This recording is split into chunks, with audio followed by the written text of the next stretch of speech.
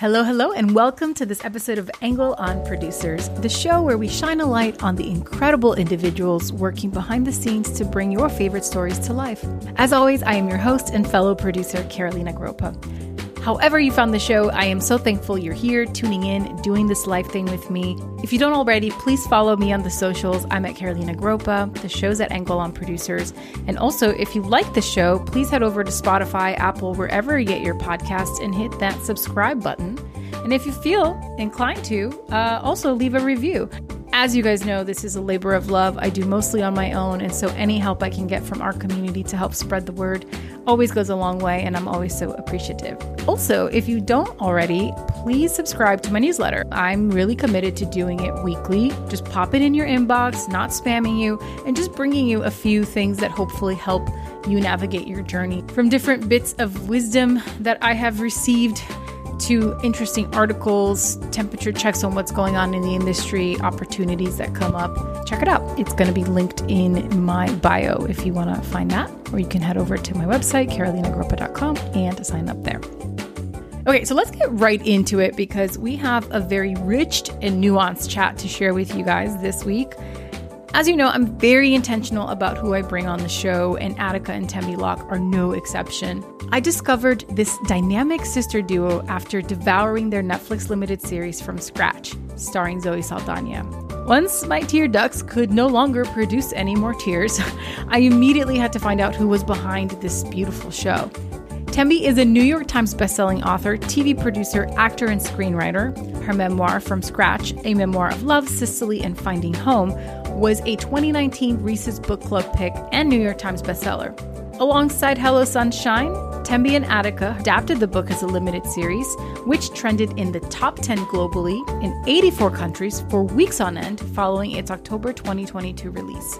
Clearly, talent is abundant in this home because Attica is also an award-winning screenwriter, TV producer, and novelist. She co-created and served as showrunner on From Scratch. Some of her other screen credits include Little Fires Everywhere, When They See Us, and Empire.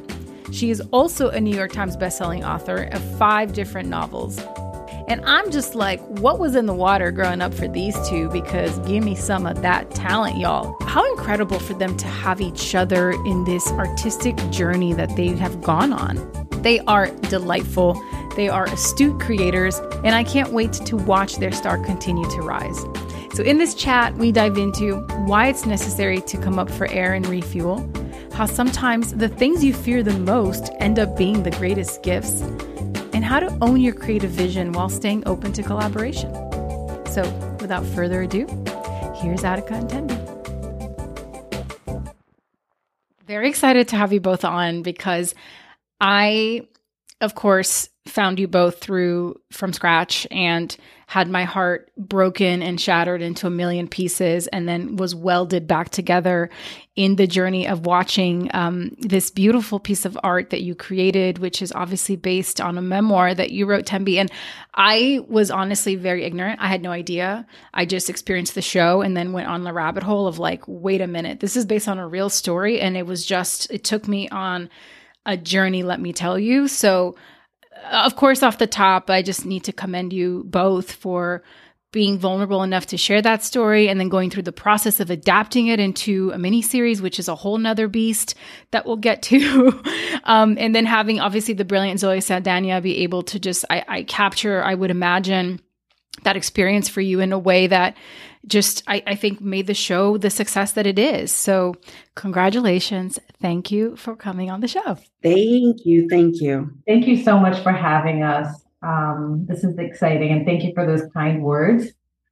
We often say we threw our hearts over the bar when we did this. Yeah. It required that sort of heart endeavor, but then it also required a great deal of craftsmanship along the way and a great deal of business and professional acumen and all the things. And I'm so glad to have that conversation as well. Really sort of drill down into the how. The how. Yeah, which I'm obsessed with, the process, right, of the behind the scenes, the inner workings. So there's so much out there on you guys already. So for the purposes of time, I just give us a little a little taste, a little appetizer of just your backstory, the beginning, how you discovered storytelling and eventually found yourself in Hollywood? Okay, I will go first. Sure. Rock, paper, scissors. Yeah, no, exactly. So I have been in Hollywood for over 25 years, telling stories. I've been an actor. I'm a member of the Screen Actors Guild and the Writers Guild, and I thought that was exclusively going to be my path, was to be in front of the camera. And as you know, from having watched the series or a little bit about my life, my elements of my personal life, i.e. my late husband's illness, changed the trajectory of my life. I ultimately wrote a book about that experience and life after his passing, which I had the good fortune of adapting into a series, which led me to becoming a producer, which was never something I expected to become. That was never on my vision board at all. But it was a story that I felt uniquely, for obvious reasons, suited to participate in. But the fact that I got to do it with my sister, writing, side saddle to her as showrunner, meant that if I were ever going to produce anything, well, hell, she's the person to do it with, and this is the material. So here I am. I love that. Interesting that you decided to write a book and not jumped automatically to a screenplay where you could tell your story, act in your story, right? Which is maybe where some would go to. Yeah, and I can answer that simply by saying I love long form narrative writing. I love it. And because it is a story about loss and because it's at the scale of memoir, there was no way I could fit that into like a script. Like a single script, right? I knew I needed to unpack it in prose, that experience, that grief asked of me, that particular art form. And then once I did that, then it was like, oh, okay, now I can just go to a visual medium to tell this story. So, I don't even think I ever tried to just sit down and like make it a screenplay. It always was essays and journals and sort of that kind of narrative. Beautiful. What about for you, Attica? I've always been a writer, even though it was a form of play for me. I think Tembi and I were encouraged as children to play. We were, for better or worse, left alone a lot. And we made up all kinds of worlds. Sometimes we played parallel play. Sometimes we played together. So I've always written stories. And somewhere around high school, it coalesced for me around film. I thought I wanted to be a movie director. That's the path that I thought I was going to be on. And I went to Northwestern, I went to film school, but I came out and I did the Sundance Labs, and I just thought that's what and writing was always a means to. Writing was just, let me write something so I can direct it. And then things didn't go. Life does all these twists and turns. And my very first project, the thing I came out of Sundance with, it was a movie that was set up that just fell apart. And I was like very young and confused and hurt. And I became then a screenwriter for hire because it was a way to make a living. And then I got sick of that. And then I thought none of these movies are getting made. And I became a novelist. And then I did that for a while. And then while I was doing that, television became the thing that we understand it to be today, which is this wonderful place for grown-up stories, for in-depth character stuff, for, like Tembi said, long form. I've often felt that the way that we consume television now is very close to the way we consume books. You take it in little pieces. You can read the whole thing in a sitting, can watch the whole thing in a sitting, or you can come at it in different ways. And so I wanted to play in television. I wanted to come back to Hollywood and be a part of television. And my first way back was a show called Empire. And that just started this whole open door to where I could sit with both prose, but also have a life in television. Yeah, in listening to and doing my research, I was listening to your conversation with Tembi on her podcast about how you mentioned a lot of people don't realize that your career actually started in Hollywood. It was a sort of a zigzag, as you say. And there's a bit in here that we can get to later, but this idea that you actually hit and I quote, a psychological breaking point, and you walked away from Hollywood, went into publishing, then came back on your own terms, which I want to get to because like the power in that sentence now, right? But at the time to go through that, like to have the nerve to leave and then to have the nerve to come back, like that is power, and to do it on your own terms, like you said. So I definitely want to get to that at some point, or we can just jump into that right now, just go right into the deep end of the pool. Why don't we? Because I love how you framed that, the way that looks now. Yes. Because at the time I was lost. I was just like, what is happening?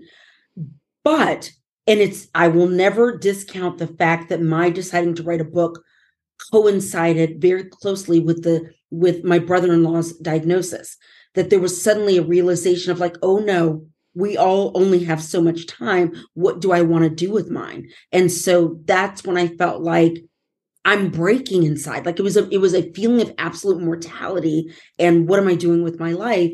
So in hindsight, it feels brave. And I suppose it was, but it was the kind of bravery where you're brave because you're quivering inside with fear.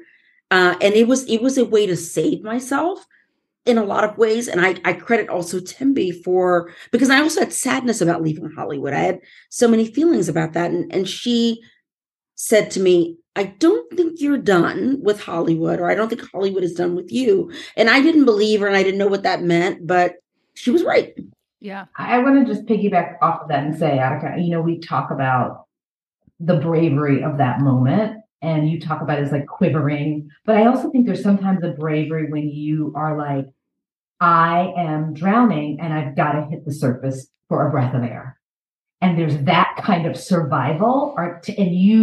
I think we're at a moment of, you knew internally you had to reach for the air of artistic survival. And that is what made you fight to be like, what is the other thing I can do? Because I feel underwater being a writer for hire with nothing ever getting produced. And then I'm going to remind you of something someone told me. You were, oh gosh, I think it was very early. We were at a dinner party and someone said, if you won the lotto, what would you do with the $1 million? And you, without missing a beat, said, I'd make a film. I'd make a story. And I remember people were like, like dubious, like, cynical about that. But you were very clear that was your path. And guess what? We're on this podcast today. So, I mean, I don't know what they're doing, the people who were cynical, but and the path is never a straight line. It's never, ever. And by the way, if it were, how friggin' boring would that be? I mean, that's right. It would be. But I think a lot of people, young people, come out here thinking that, right? It's certainly olden days of Hollywood. And now there's so much that you can do in so many paths, and being a multi-hyphenate, and you can kind of find your way in through so many different cracks that it makes it in a way more exciting, but also more terrifying, because there's so much more opportunity in a way. And, I think what's really important to note is that this idea of, one, that I always speak this concept of like leaving LA every 6 months to restore your sanity, right? Leaving Hollywood, whatever that means, leaving this bubble where everywhere you go, people are just living and breathing this business, and going somewhere that kind of refills your well as a human, like not even as an artist, just as a human, to be able to come back and like armor up and suit up, because this business is hard. It comes with a lot of ups and downs. And obviously we're in the middle of a huge shift right now, a lot of inflection points in the industry. I have a lot of friends, who have been out here grinding and are in that current slump of like, is there more? Is this it for me? Like, am I needing to reach up for air because of the current state of the market? And what is the upside? Like, how do we stay optimistic in this time? And so given what is happening and the realities of our business, I think it's an important message to remind listeners that sometimes you do have to zig to zag, and maybe that is leaving something to come back in a way that you can do it from a restored sense of self, because otherwise, I don't know. I mean, certainly there are people who can find a lot of success and be an empty shell of themselves. Like, we know those people, but it's always a question of what kind of journey you personally want to go on. And if you want to get to where you're going, wherever there is, and be fulfilled, you have to take inventory of that for yourself, because nobody's going to do it for you. Ain't no one going to be like, why don't you take a break? You know what I mean? So it's important. And I really want to drive that home. And I applaud you guys for saying yes. Like the sentence now is beautiful and very brave. But at the time, it's very scary to take these leaps of faith, no matter what. And so the fact that you did it, I just hope that as you look back and reflect on your journey in this season of press that you're doing, that you feel like, okay, you know, I did that. I survived that, and I'm here to tell about it. So I have a specific example to that end. I mean, as an actor in this business, with, you know, and as a journeyman actor, there were many periods where I was simply auditioning day in, day out, day in, not booking, just auditioning, right? And the need to stay creatively open when the whole purpose of an audition is it's very result oriented. It's get the job. I mean, that's usually how people go get the job. And then I'll play when I'm on set. Like that's the time, but now I got to get the job. And I think when you walk into the room with that mindset, it's deadening, first of all, because you're already focused not on the art, not on the craft, not on the exploration. You're focused on the result because you need to pay your rent or you need to. So I lived in that space for a long time and had to recalibrate my thinking about when I go into that room, I have to use this audition not as will I or won't I get this job, but is this a moment for me to exercise some aspect of my craft? Period. End of story. If I get the job, great. Then I get to do it more. If not, that's what I got for this. And in those times, I would do things like between jobs, pick up my camera, take art classes, do photography classes. And I remember I went down to the Watts Towers, and there's a point to this story. And I started taking pictures down at the Watts Towers because I needed to stimulate myself creatively. I would never have known that more than 20 years later, I would be producing a series based on a book that I wrote.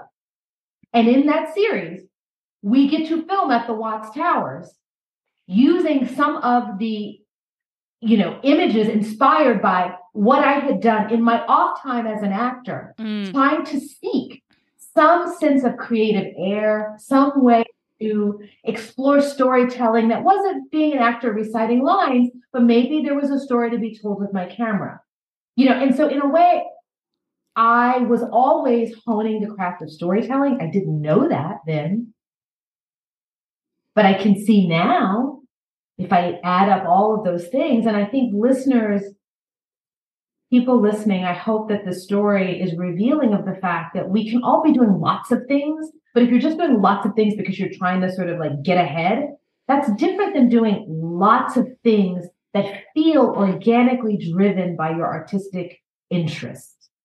Because if you follow that path, it will always lead to you doing something that is meaningful for you. But if you're doing lots of things to just be doing lots of things, that's can I even add doing things that are meaningful to you, but also pleasure. We get this one go round. Let's do things that are pleasing to ourselves. Like what gives you a great quality of life? And I just can't stress enough. You said people come out here and think it's going to be a straight line. I was one of those people. My husband loves to tell the story that I moved out here and thought within 6 months I was going to have sold a script. I was going to be a movie star, and none of that happened.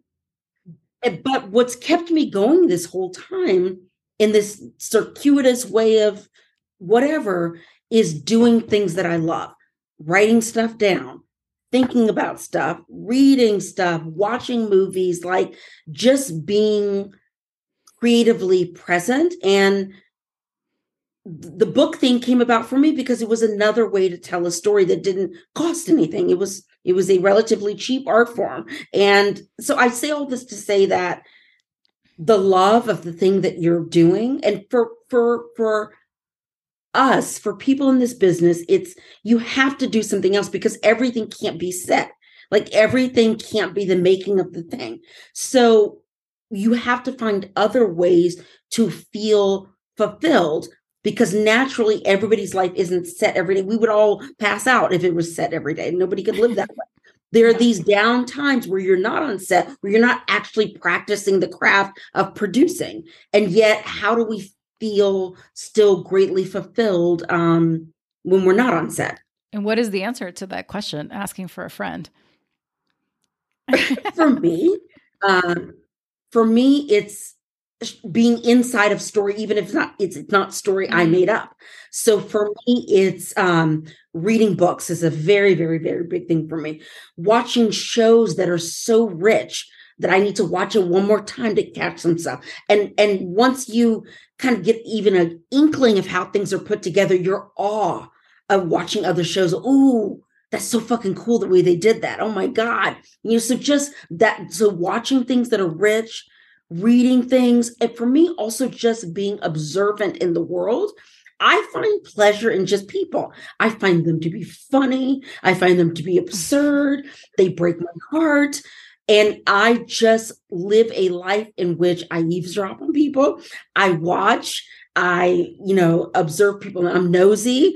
I'm one of these people that like looks at a house and is like, I wonder what their lives are like in there. I bet I can picture their kitchen. I bet I know what kind of refrigerator they have. I'm just trying to because all of it is about humanity and all of it is about human connection. So that's an art to the degree that you want to consider it an art that we all practice every day. But when you're conscious of it, it's actually more pleasurable and enriching to know that you are consciously alive. You're consciously paying attention. You're constantly seeing patterns in human behavior. You're constantly looking and finding beauty in our time on this planet. Living artfully, that's something we wanted to say about Amy, the character in From Scratch, that is its own art form as well. I remember in early days with that show, she's an artist who within the 8 episodes never has some big show. She never has some big button that you put on things normally that show you succeeded as an artist. And we early notes. We very early on, we're like, we're not going to do a show where her husband dies and now she became a great famous artist, like because her husband died, like she found herself. We're not doing that. We're trying to say that being alive and awake, really awake, is its own kind of art form, and living a life of beauty and connectivity is its own kind of art form. There's a thing to living beautifully, living artfully. I mean, mic drop. It's like, this show has become like church for me, honestly. The wisdom that the guests bring, it's always so mind-blowing. I guess, in the spirit of that, like once this idea of like people finding their passion and finding their path and getting to do the thing they love, right? How lucky and privileged are we that we get to be here doing this thing? But one thing I've learned is that you can be doing your dream job and still not love every single day of it. Right? And still have the days where you're like, I'm not about this life. Get me out of here. And so like on those days, where you are just at your limit for whatever reason, whether it's weeks, months, periods of time, what is it that gets you back up on your feet, that gets you showing up every day? Because I think this business is a business of resilience, really. When you look around, it's all the people that just like didn't give up and are full of mud and are just kind of like still here, So yeah, in those moments, how do you navigate those times? I mean, for me, an organizing principle that I have come to now, right, at this stage of my life and having made this particular show, and having practiced different kinds of art forms and hit walls and had to like reimagine and reconfigure how I would go forward. The organizing principle for me is when I get stuck or when I feel like the forces are too heavy, that's kind of how I generally first begin to assess it. I'm like, my light feels a little dim. Oh, I'm less generous. I feel a lot of like brain fog, or I don't have anything to offer this situation. When I have an accumulation of those sensations, that is an internal message to me to stop, reevaluate. Okay, I've hit a wall because now I'm not doing the thing I came out here at 23 years old to do, which is to offer up in service of storytelling, offer up stories of love, of transcendence, of things that I haven't seen before. That's the one thing I'm here to do, to give. And if I am stuck, dim, foggy, irritated, and ungenerous, then I am not fulfilling that thing that I set out to do. And then what I do is I try to recenter, and I have different ways I do that. and then say, okay, well, what's one thing I could do right now that opens the aperture a little bit? So to me, in this business, we're going to, those people who are listening who know photography, there's different f-stops on the camera, right? And so sometimes I'm like, I gotta open the f-stop. It's so close tight, nothing's happening. And so it's like, let a little bit of breathing room in, right? Because from that place, I'm going to be able to step into the highest and best I can offer. And so, and also if I notice that I'm getting those messages of dark, dim, foggy, then also I have to ask myself, is this situation a match? Because it may not be a match. And that doesn't mean that the business isn't a match. It doesn't mean the project is not a match. It may mean that this particular configuration of energies or people or situation, something is not aligning with what is allowing me to do my best work. And it doesn't mean that they're wrong and I'm right. I mean, it might mean that. Or it might mean, that I'm wrong and they're right. It's beyond right and wrong. It's simply a misalignment. And only I can know that for myself. And without scorching the earth that everybody stands on or making a big stake, I can just be like, oh, I either need to recalibrate or recuse myself or come at this some other kind of way. And that's what I've come to. And producing really taught me how to do that well. I learned it as an actor, as a journeyman actor, because, you walk onto set and you're there for 2 days and you're working with, huge A-listers and it's big budget and it's all the things, right? And you don't know what has happened on set before you got there. You don't know the challenges. You're just there and you're like, oh, I'm going to do my part. And then you have to stay open in the face of whatever else is happening around you. Otherwise, you can't do your job. So I had to learn early on as an actor, okay, well, this maybe isn't about me. And maybe there are forces that are bigger, but I've got to still find a way to show up in my highest and best self. Otherwise, no one's ever going to hire me again. And I kind of bring that to my role as producer. Yes, to all of that. And as you can see, having her as a partner is we can level each other out, remind each other of what this is all really about. I feel like when I've gotten stuck either when it's within myself, I usually try to practice radical gratitude. Just literally the earth beneath my feet, literally this next breath, just slow it down to the real essence. When your energy is stuck, but you're in the middle of hour 6 and you got 6 more to go, what do? That's when I feel like I lean on the human connections around me. I lean on humor, finding some kind of humor in the situation, finding the fact that it is pleasant to be around this person at Video Village's presence. So that's that for tonight. I'm tired, but we can still find some kind of fun in this. It's another lesson to the degree that you are able to work with people with whom you feel not just creative alignment, but I need to be around decent people. I don't know how else to put it. I can't be around wild ass, angry, egoic. No. That's back to there's only so much time in life. So surrounding yourself with people who are fundamentally, we're all just trying to do the same thing. In the wee hours of the morning, it's those human connections that can give you an extra little boost of energy and humor. I certainly have been lucky in my life that I have been on shows and now have a producing partner with people who I cannot stand of who make me laugh. Laughter will really go really far come 2:00 in the morning on a Saturday. So laughter's big. And so I try to, when either hiring people or putting myself up to be hired, I'm also trying to feel out, do I want to hang out with this person for a long time? Could we get stuck in an elevator together? Literally basic stuff like that, because I'm telling you that it goes so far to be around people you find to be pleasant, entertaining, warm and engaging, and not mean.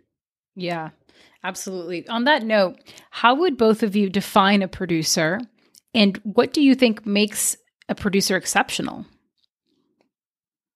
Nimbleness is the number one thing I would say that makes you exceptional.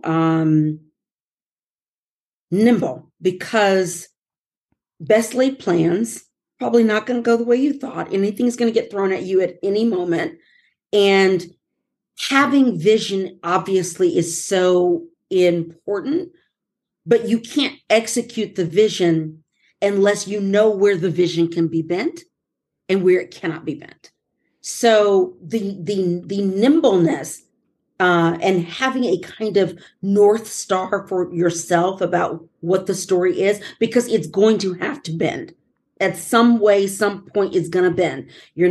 Somebody's going to have to drop out because of COVID, or somebody twisted their ankle and they can't do the lights the way you wanted them to be done. We lost this location. It started raining.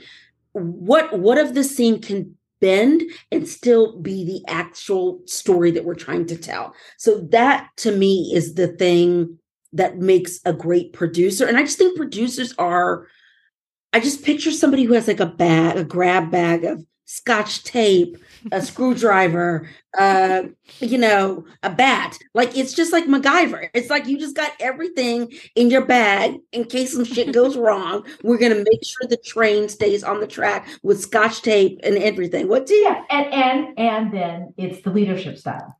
Yeah. Because that's the other piece. So you've got to have the grab bag of all the things you're going to need, but then you've got to rally the troops and get everybody aligned toward what this next pivot is, even when we're tired, even when we're short on money, even when things went wrong.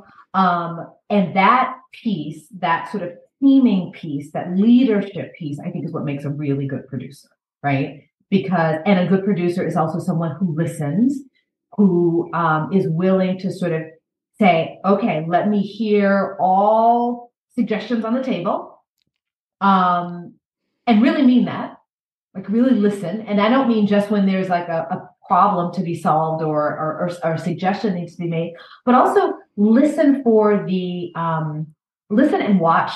I don't know if you can listen to a nonverbal cue, but like watch for nonverbal cues and listen to things that aren't being said to sort of see what you can offer your team to help them do the best work they can do. And sometimes that is a morale lift. Sometimes it is literally like, we need more food on set, or we need better food on set. Or you need a coffee cart. Or you just need coffee cart and donuts. Yeah, or we need, or it's been one hell of a week, and we're going to need to sort of not have those heavy scenes at the end of no one can have gas in their tank on Friday. Being able to sort of forecast that, see that, and to the degree that is possible, move things around to accommodate your team, and always making people feel like we are in this together. Because if you don't value everyone's contribution, you have nothing. Yeah.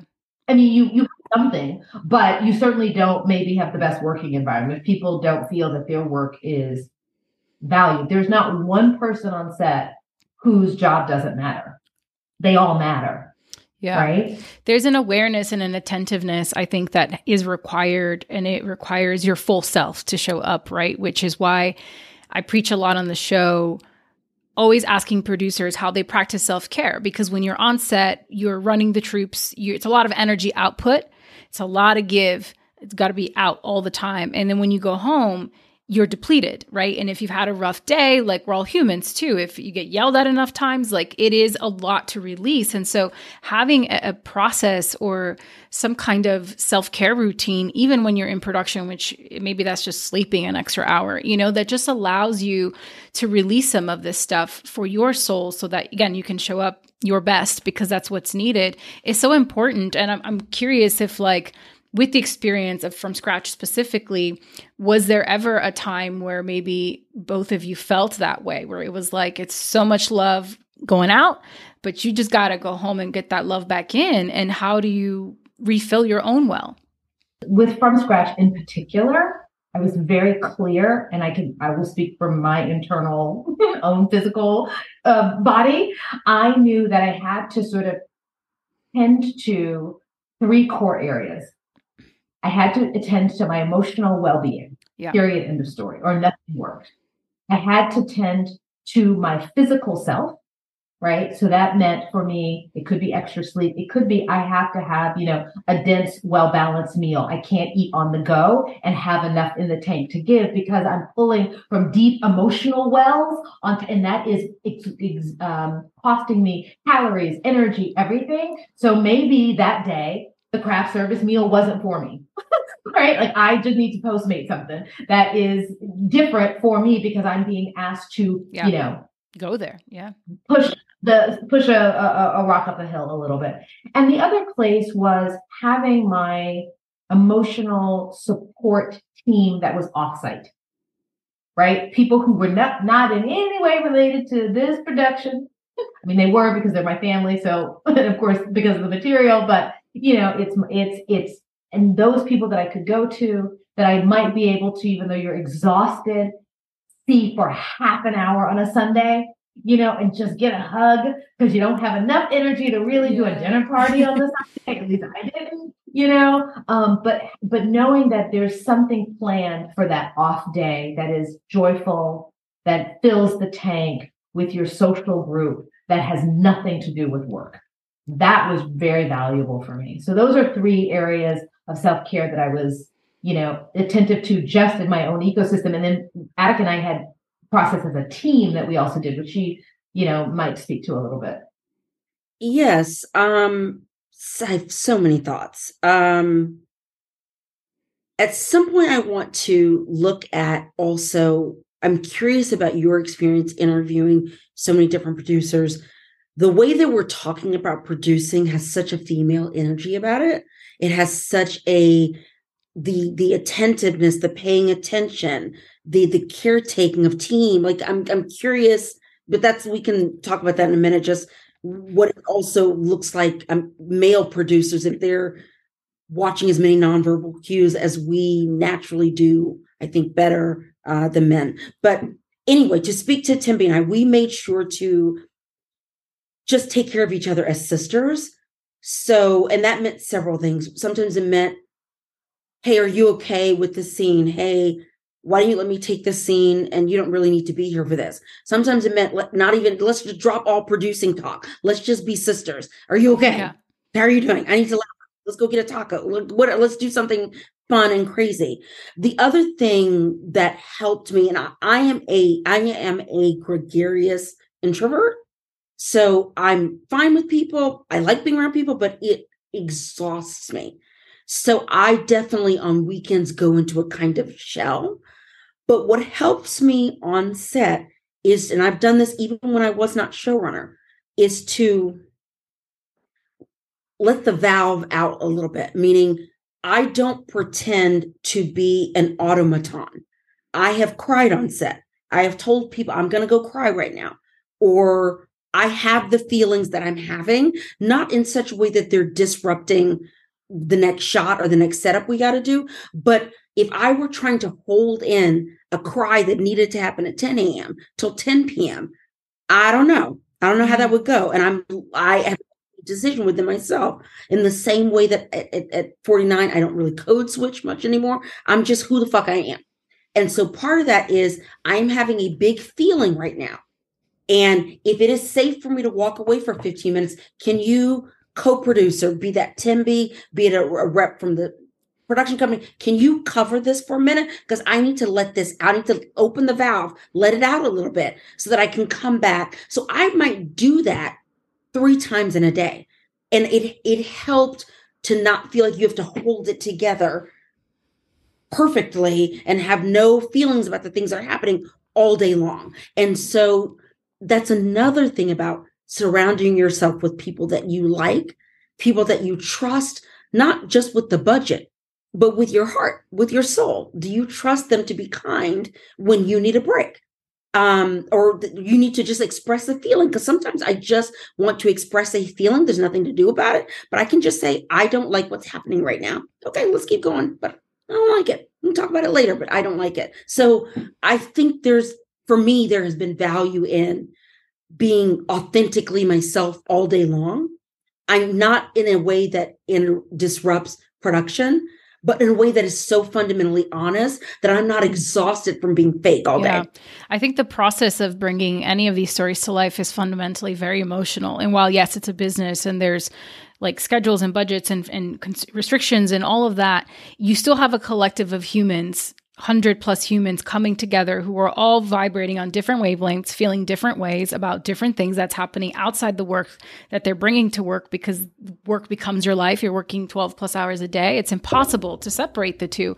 And I think you can't really leave your humanity at the door, and it's not to say that you have to bring your baggage to work. That's not what I'm saying. It just means that you have to, and I think that's just the practice of doing it. And also the wisdom of age and self-knowing, right? Which is the work that you do offset so that you can show up on set being that person who's kind, who's generous, who is a collaborator that you trust with your heart, because you've gone and done the work on yourself to be that kind of person that people want in their vicinity as you're going through this process, which is so hard. And it does take a lot out of you in general, especially when you're going into it from such a personal place of having this actual life experience that you've already had to go into your well to write a novel of it. And now you have to take that novel, chop it up into a million little pieces and figure out how to piece it back together in a way that makes sense for a different format. It's a lot to consider. And so, yes, I 100% agree. And to answer your question, I think that there's different producerial styles, right? I think that when people used to think of a producer, when you say that to most people, there is a image that conjures in your mind of how that person looks. It's usually a man, and how a set is commanded specifically. And I feel like in the last 15 years, because of the shift and movement towards inclusion and really bringing more women into the workplace, we do have, I have felt that in my own experience, a big shift in that, where a lot of the men I've had the privilege of working with still do lead a set from a place of compassion. And it's like a stern, loving hand, it's not woo-woo. We're not going to meditate together, but like there is a parent figure there to keep everybody going forward when all the kids are running fucking around, freaking out because their favorite toy didn't arrive on time, So I've been sure to say that a lot of the men I gravitate towards having on the show or even working with tend to fall in that camp of leadership style. So it's not to say that there aren't others that exist. I'm sure there is, and perhaps they are effective. They get the job done.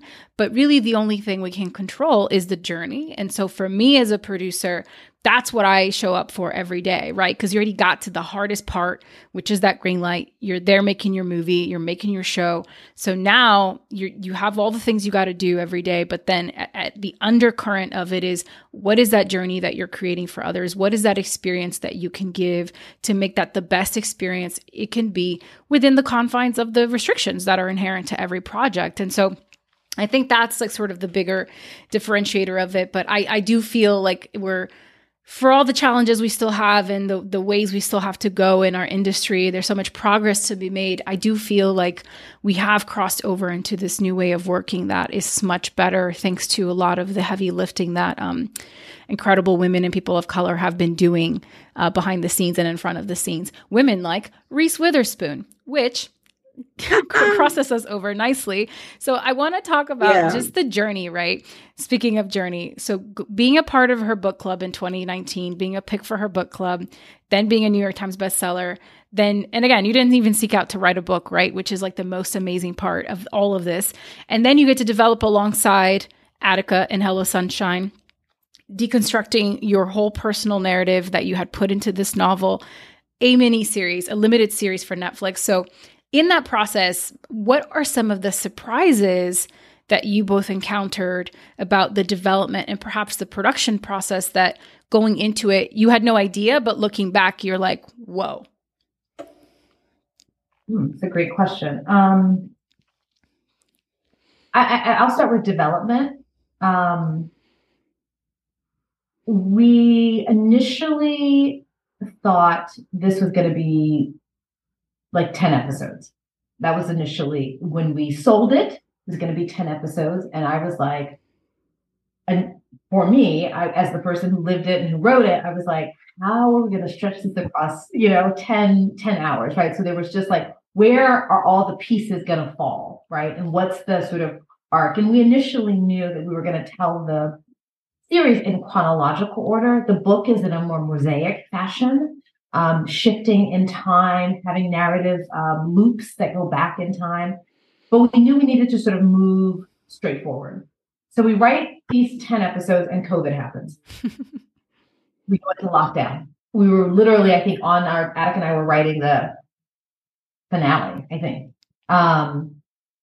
And I was like, well, that was a interesting experiment, because in my mind, I thought, well, everything that up until that point had been so fortuitous, serendipity.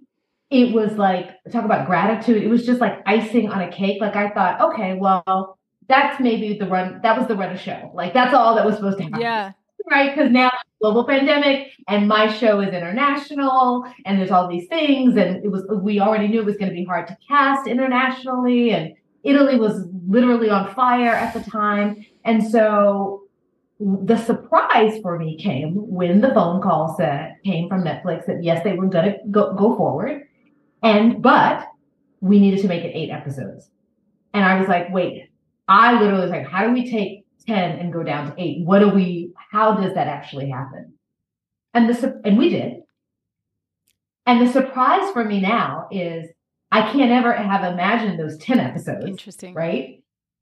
What I thought couldn't fit into 10, and then we made fit into 10, then had to be, condensed to 8, and it's perfect.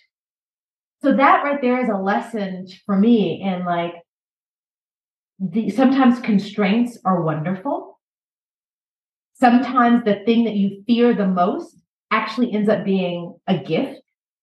So, that was a surprise on the development side. There are other surprises in production. Maybe Attica has some of those to share.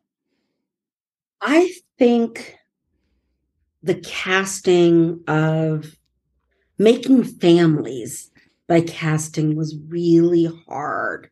And there were low moments where I thought, I don't know if we're going to pull this off. You're trying to match energy, like you want each individual family member character to be as you wrote them on the page, but then they all have to energetically, believably be a family. And for Black folks, you're also looking at skin tone, because Black viewers will call you out in 2 seconds, like, I don't understand how that family went together. And I remember we were like, we have to make the grandmother light skin. We have to put that in there. Just make sure you get a shot of the light. That's going to explain the whole thing. So I didn't know how we were going to pull all this off. And then also on the Italian side, we had Eugenio, who played Lino from Rome. We were looking at other Sicilian actors. They were from different regions of Sicily, so they spoke Sicilian differently. How are these people going to be believably a family? And to this day, the greatest, most beautiful surprise is that the Ortolanos, the actors who played that family, love each other so much. They still spend so much time together. That was a humongous surprise that they became a family. And that it was just a beautiful thing that happened. They ate their meals together. They got together on weekends. They, to this day, hang out on vacation together. It's just amazing.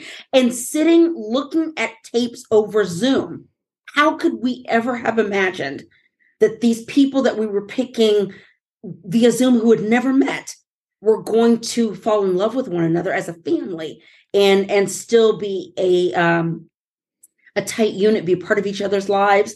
The casting over Zoom, that it worked, surprises the hell out of me. At every single level, we cast every single person over Zoom, and it worked. Unbelievable. Another production surprise too for us, because we shot, there are three episodes take place either in their entirety or in part in Italy.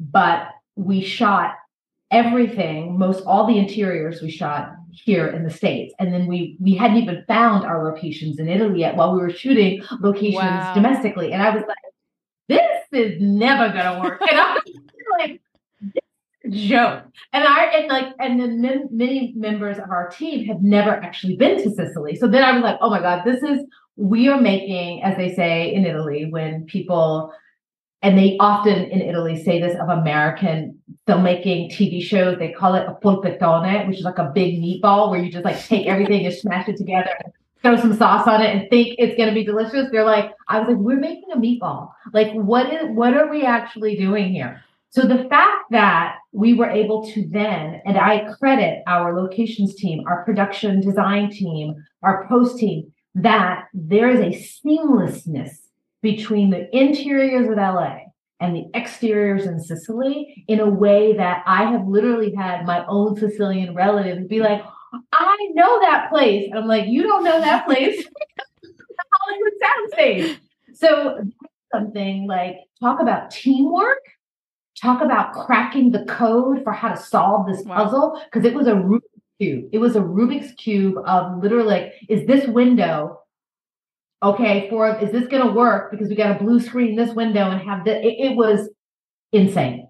And yet it's stunning. It's stunning and like had me fooled. I had no idea. I was like, this is my impression. I mean, I assumed you shot during COVID, but not necessarily during the height of COVID. So I was like, ooh, how nice. They got to go to Sicily and make this show and be put up. Like, ooh, that must have been great for them. You know what I mean? So like, color me corrected, because that really, it's remarkable. So kudos to the entire team, because it's seamless. It's beautiful.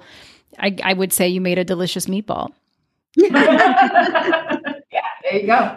So, okay, moving on to more life-focused stuff. This is sort of the last question in the career section, but is there anything that you haven't done in your career yet that you want to try? Maybe not even tangential to writing or producing. I think for me, the thing I'm most curious about next is to write the project that has the exact right part for me as an actor to play in. I now have the two separate careers, and I'd be curious. The next frontier for me is, what would it look like to put those together? Yeah. Just out of curiosity, it's not necessarily that I'm the lead in it, but I'd like to be able to craft a character that excites me enough that I'm like, oh, I feel like I would have something to offer that character. I could see myself doing that, because I think that'd be an interesting sort of, just even the craftsmanship of that on set would be interesting, and sort of like tapping into two parts that I now know how to do separately, but to put them together. So I think that's one thing. I just want to write a big fat book. I want to write a kind of epic, whatever that looks like, a family epic. I don't know. I would like to play in that space. I'm like Tembi, like really long form storytelling. And then my second answer is kind of cheesy, because I think everybody has said at some point that they want to be a music supervisor, but I had so much fun combing through songs for our show. I had so much fun. And it was a kind of instinctual thing, and it was just great. And I actually think I was good at it. There were songs that I found or that I suggested for certain moments that are really great. They really work for the scene. And that was a lot of fun. I thought you were going to say you wanted to direct. Oh, you know what's funny is I don't think I do. Shocker, you heard it here first, ladies and gentlemen. I do. And what's so crazy is I went to Sunday. I did the whole director's labs, and I've talked about it. And maybe I do, but I think I could go through my whole life without doing it. It sounds hard. It's a lot of work. It's a lot of responsibility. A lot of work and a lot of responsibility. I think the part that I would love the most, and I think the part of me that says, I don't think I want to direct, is the part of me that feels like I would not be as facile around the sophisticated camera stuff. What I know I would bring, because I know I did it at the labs, what I know I can do in this lifetime is I know how to make people feel stuff. be it words on a page, be it a scene, be it whatever. I know how to pull forth an emotion. So I think the part that I would love the most is the humanity of working with the actors. I feel shy about, would I have some cool shot or something like that?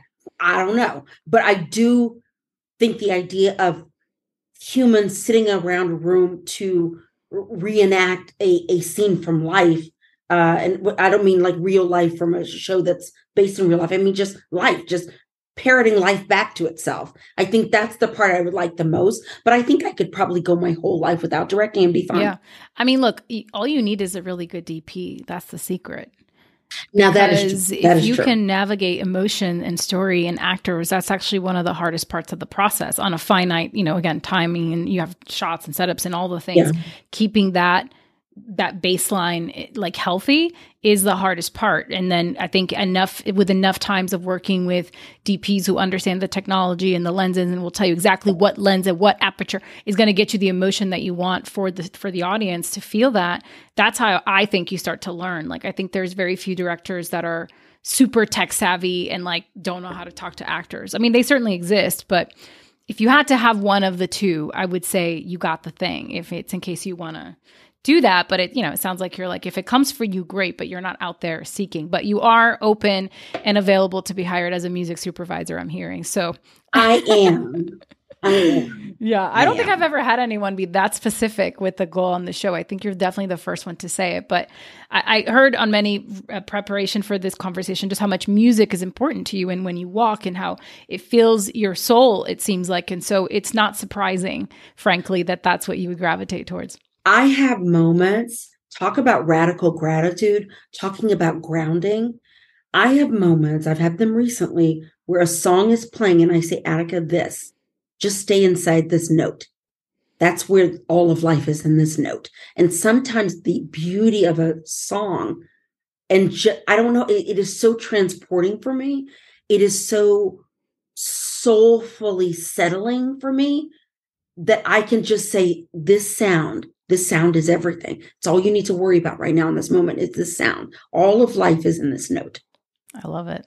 I feel like I gravitate to music towards the same way. Like I can hear a song and I see a whole movie in my head, I see a whole emotional arc. I see the characters. I see the color palette of the shots. I see it all. Yes. I don't know what that says about me because I don't direct and I haven't really, I've attempted to dabble in writing, but it's been sort of a struggle city for many years to actually commit and be disciplined about it. But I see it vibrantly as well when the song really hits me in a way that's like almost like something I know from a past life. It feels like sometimes, like an old song that speaks to my soul. So, I subscribe to that as well. Okay. So this is a new little segment where we just have audience questions either from IG or they email it to us. And so we will keep it short and sweet, and you can both answer or take turns, however you want to do it. But the first one is, how do you remain objective and take notes / criticisms from reps and execs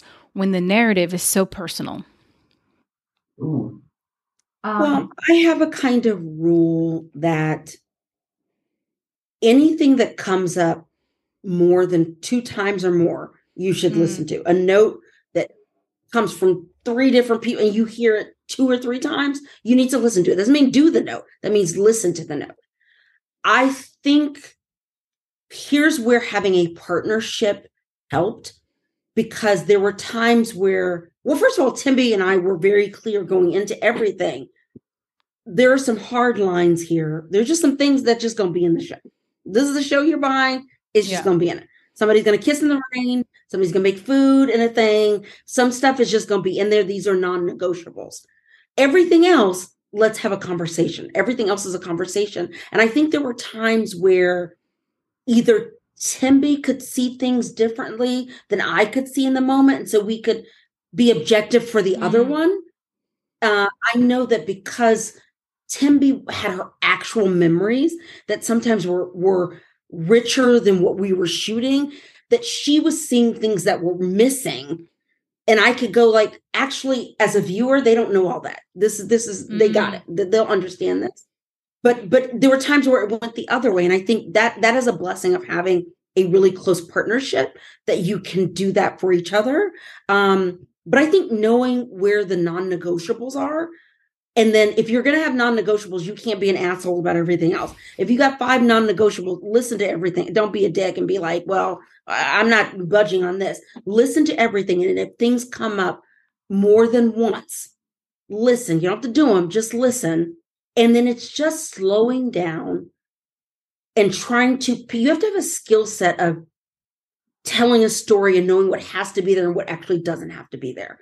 And then you can take the note, but still be fundamentally telling the story that you want to tell. I hope that makes sense.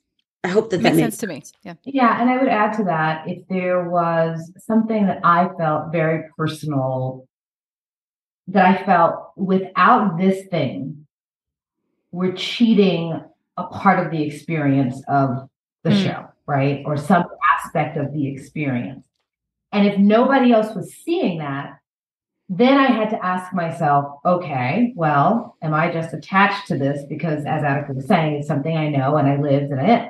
Or is that thing, can I find a way to put the essence of that somewhere else, right? Like, so that if I really feel like that color needs to be on the canvas, maybe it can't be over here in this scene, but I need to put that color somewhere. So then the onus is on me to go back to the drawing board and figure out where I can infuse that energy, that peace, that essence, that color in the tableau of the whole series.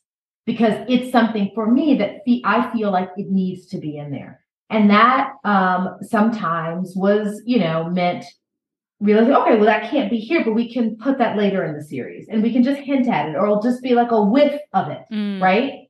It'll be a whiff of that thing. And that way I felt satisfied, like I hadn't short shrift myself creatively or short shrift what I knew to be. I mean, I think one of the things that viewers tell us so much about the show is that it feels so rich, like they're right there with us. Like they feel there's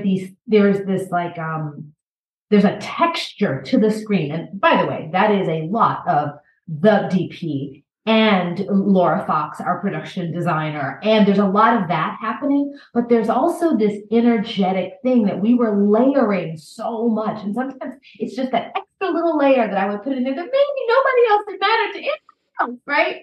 But collectively, it's adding up to this, full experience. So for me, when someone was like, we don't need that, I'd be like, they don't need it. Okay, maybe we don't need it. Maybe we really don't need it here. But some bit of that we need somewhere. And let me go back and figure that out. Yeah, it's having that ability it's like compromising, which sounds like a really scary word, but it's really being able to know that give and take, right? And where in the process you can still inject like things that textures that maybe no one will notice, but at its best, they're there. And maybe at its super best, it does matter. And it does become that je ne sais quoi that people are like, there's just something about it, right? Which it's really interesting. Yeah. So thank you for that. Okay. So and people thought we were, I know people thought I was crazy sometimes. I truly, because I was like, no, we needed that. And sometimes it did make it on set, but guess what? We got to play with something in post that was a sonic experience that captured the thing that I was visually looking for that we weren't able to get that particular day. So there's always a way. I think it's that nimbleness you're talking about. I know we talked about it as what makes a good producer. I just think it's what makes a good collaborator. I think that you have to have a vision for the thing that you want, but you can't be unrelenting in that vision because it's a collaborative art form. Otherwise, go shoot the whole thing yourself and then it'll be exactly how you want it. You know what I mean? But like you have to be able to trust that you're having these partners on the journey who are seeing things you don't see, who have experiences you don't have, who are going to bring opinions that maybe are additive or maybe they're not correct, but they still create dialogue. And I think if you look at it from that place, it doesn't have to be this like, it's this way, it's my way or the highway. It's not a soul genius kind of art form. It really relies on the entirety of the whole. And by the way, if you can do that with your own personal lived experience around one of the most intimate and traumatic experiences of your life, then you can certainly do it with the story that's being made up. Like it's a lesson in true collaboration. Like if I could do it around this, then we can do it. It can actually be done. There's nothing you're going to be more attached to than the shit you lived through and your late husband and your baby. Like you hit all the things that you would be like, oh, it's so precious. You can't be precious. Yeah. We got to be able to, if you've brought this team together, then you got to trust in the team. Amen. Okay. Last question before we move on to the lightning round. What is something you wish you knew about the entertainment industry when you were first starting out? Something that you would tell your younger self. Everyone is terrified. They're scared. The bigger the office, the more scared they are. They're scared. And so do with that information, young Attica, what you will, but they are maybe and probably more frightened than you are. They're very scared. And I would say not everything is personal. It may feel personal, but it's not. And that means if you're the actor and that scene that you'd wanted to do just got cut and now you've got 4 lines and not a page and a half.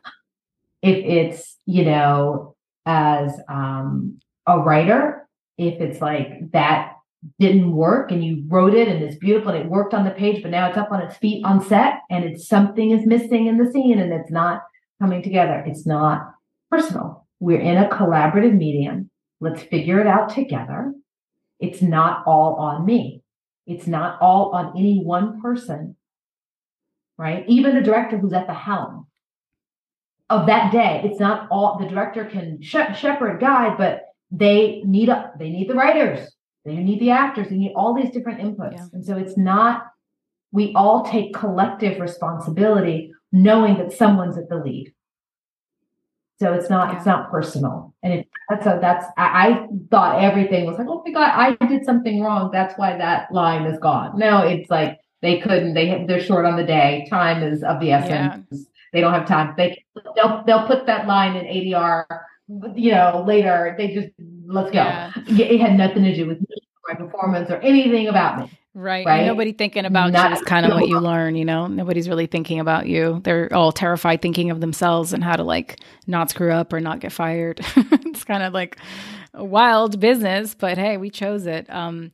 Okay, so we'll move to the lightning round, which are 5 fun little questions to take us out. But thank you both so much for taking the time to be here with me. I love the show so much. I love watching your journey continuing to unfold, and I can't wait to see what you do next. Keeping an eye out for you ladies. And so thank you again for taking the time to be here. Thank you. It's so fun. It's been such a pleasure. I love this conversation. Awesome. Okay, so lightning round. Here we go. First question, and Attica, you'll love this one. What's a song that teleports you to a happy place? There's so many. I'm going to go with Lovely Day by Bill Withers. For me, the first one that came to mind was Fly Me to the Moon. And that song, every time, and there are a couple of people who sing it that I really just love their rendition of it, but I literally have thought before, I want somebody to play this at my memorial service. Literally it gets my song. It's just, the lyrics are beautiful. Often the arrangement's beautiful. Then if you get the right vocalist, it feels uplifting. It's like anything is possible. Love it. What's the latest piece of art that moved you? It could be a book, a film, a show, anything. The first thing that comes to my mind, I actually saw an exhibit at Texas Southern University, which is an HBCU in Houston. They had a collection of early Basquiat, but the things that his family had of his. And I didn't realize that he wrote plays. And him writing these plays, I don't know, I saw another whole side to his artistry. And it moved me. It moved me because I was watching a play mounted as a piece of art. I wasn't hearing it or seeing it staged. I was watching it. I was reading it framed with all the cross-outs. And it was something about process. It was about, here's a visual artist doing a written form, but now I'm experiencing as a visual form. It just was amazing. And it was also very political and timely because he could have been talking about today. And he wrote it in the 80s. Wow. And of course, my mind is a total and complete, absolute blank of a blank of a blank. Is an absolute blank. We'll skip it. Fill in the blank. When I'm overworked, blank helps ease the stress. TikTok.